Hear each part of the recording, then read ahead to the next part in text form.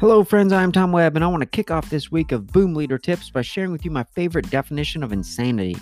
Here it is: doing the same thing over and over and expecting different results. Now, listen up. If you're a boom leader that takes action to improve your organization, your teammates better not feel like they're living in a virtual insanity.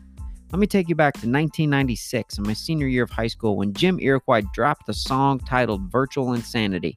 Can you picture the video on MTV where the room is moving all around him and he's dancing? Oh, yeah, you do. He was wearing a big black hat. Now, let me give you an example. My 7-year-old gymnast is wanting me to count her handstand holds by the pool. She could never beat 7 seconds, and her arms were getting tired, and her hold time kept decreasing. She even accused me of holding my Mississippi count for too long, and we laughed.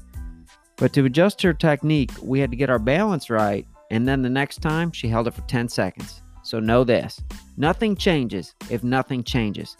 That was my first quote in episode 1, and it further defines insanity. If something isn't working well, hasn't worked well for a while, change it, or you're going to go insane. Boom leaders are action leaders, and I'm going to send you into this week with one word, and it only has 2 letters: G-O. Have a good one.